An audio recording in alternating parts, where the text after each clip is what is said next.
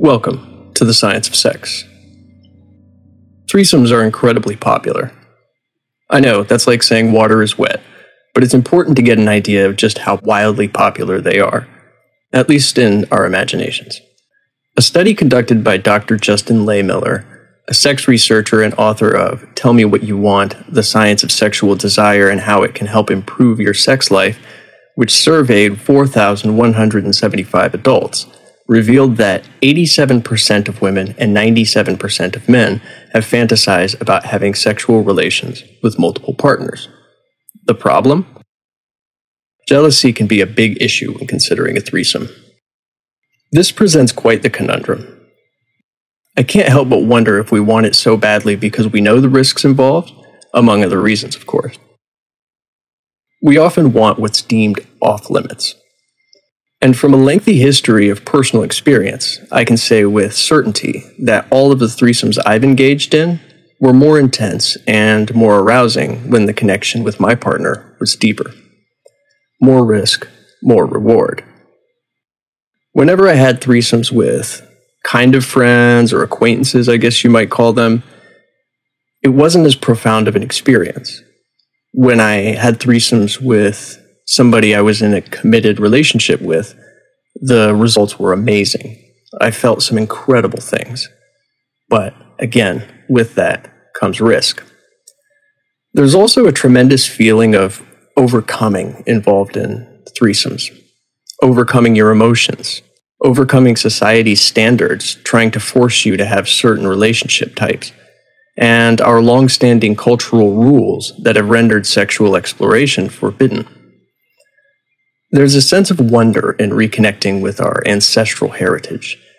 Long before monotheistic religions became the dominant moral forces in the lives of billions of people, polytheistic religions and prehistoric peoples openly practiced sex with many, many partners. It was commonplace. To them, sex was a cause for celebration, not fear and moral outrage.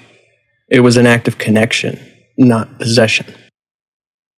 While this feeling of connection with our prehistoric ancestors or ancient ancestors is seductive, we don't live in prehistoric times. We weren't raised in an environment that revered sex, which means if we want to embrace the threesome, we've got to reverse engineer a lot of the feelings, beliefs, and dispositions we never chose to have in the first place. In other words, our feelings might get in the way. In a sense, this is the philosophical draw of the threesome.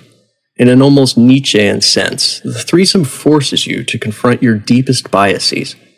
Sometimes that confrontation is loud and destructive, as you bury the obsolete versions of yourself and find yourself reborn anew with a whole new outlook on life. It's natural to feel a strong connection of various feelings with the person you're in a relationship with.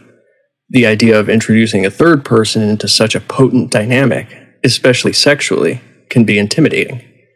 But that doesn't mean it's an impossible feat or that you should never try it. In my view, everyone should try it at least once.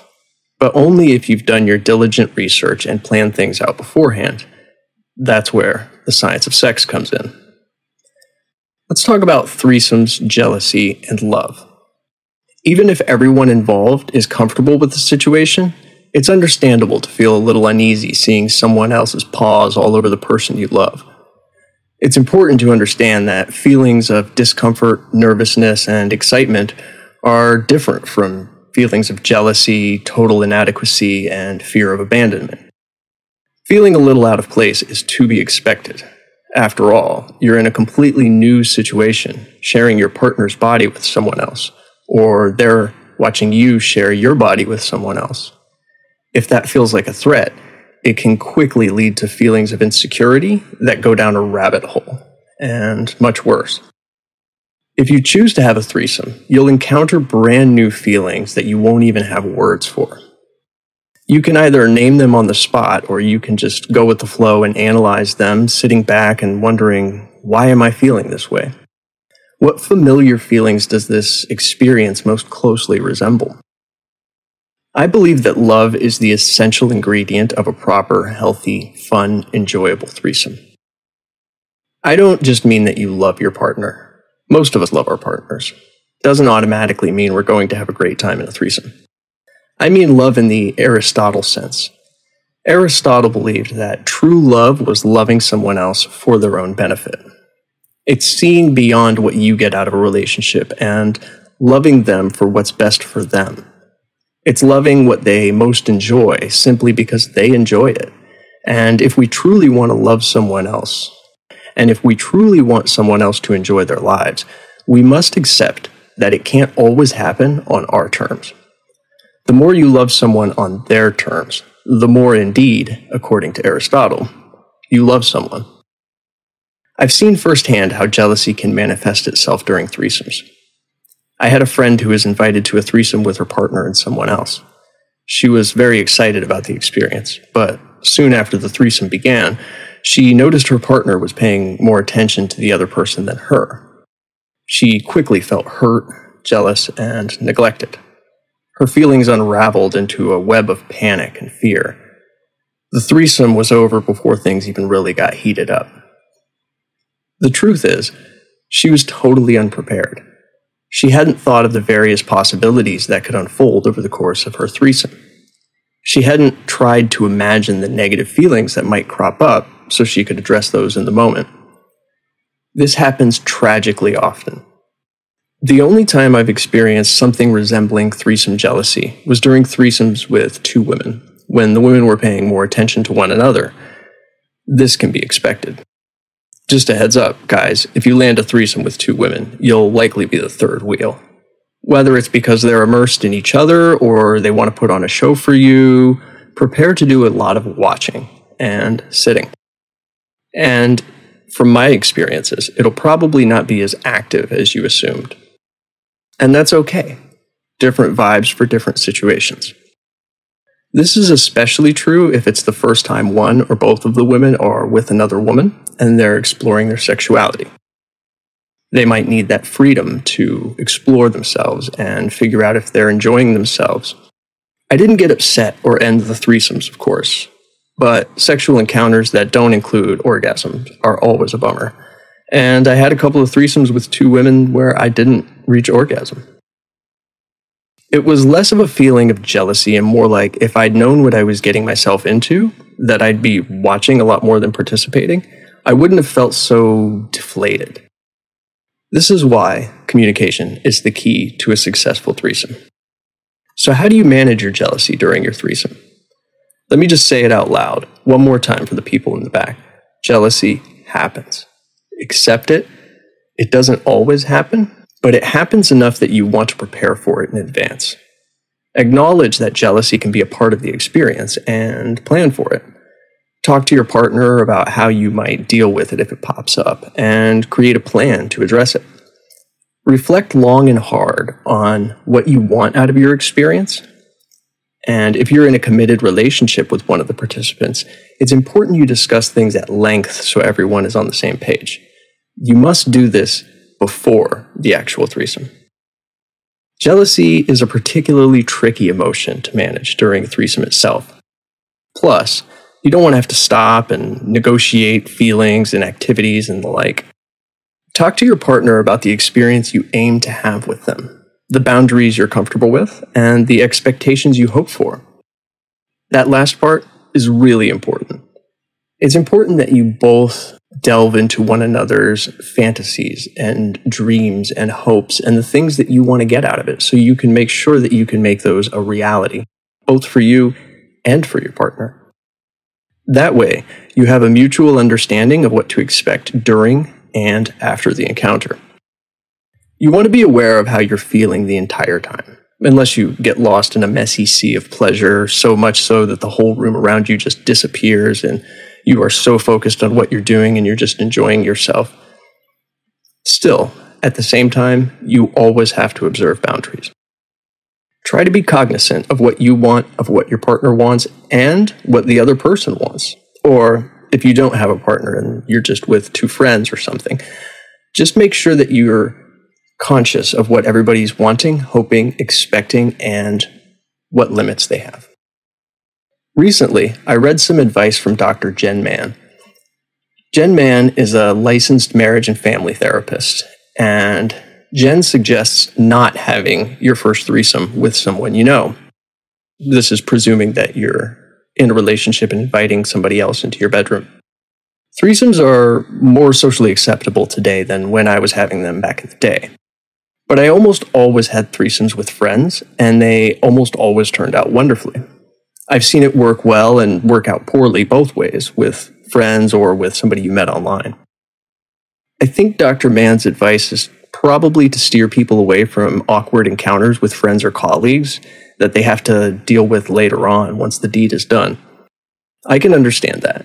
You don't want to be forced to sit in work meetings with somebody you had a very bad sexual experience with. At the same time, friends can help immensely. When you know the person, you already have a little bit more trust with them, and if everybody's on board and the people involved are attracted to one another, hey, things can work out great. You might find plenty of people who advise you not to have your first threesomes with friends, and hey, I wholly support that opinion, but I've had the opposite experience. I've had great times with friends. Dr. Mann's advice is undeniably good. Things like make a sex checklist so you know what things you want to do and what things are totally off limits going into it. So that way you have a plan, a roadmap, so to speak. Some people don't want to see their partners kissing someone else, but have no qualms with penetration. Others might not want penetration, but they're okay with oral sex. It's important that you don't assume that your partner's desires are going to be exactly the same as your own. And it's important that you don't assume that their boundaries and limits are going to be the same as your own. Just because something seems like no big deal to you doesn't mean it's the same for everybody else there. Whatever your dynamic is, figure it out with your third. Don't be afraid of your desires or your hard limits. Set boundaries firmly and get it all out. I mean, all of it. Plan out what you want to do, but don't dump your whole sexual bucket list on your third. If you plan to have more than one threesome, you'll have plenty of time to get to the good stuff later. It can be overwhelming if you ask somebody to do 45 different sex positions. This is especially true if you just met the person online and you don't really know them. Another piece of solid advice she gives is to state your fears of what might happen.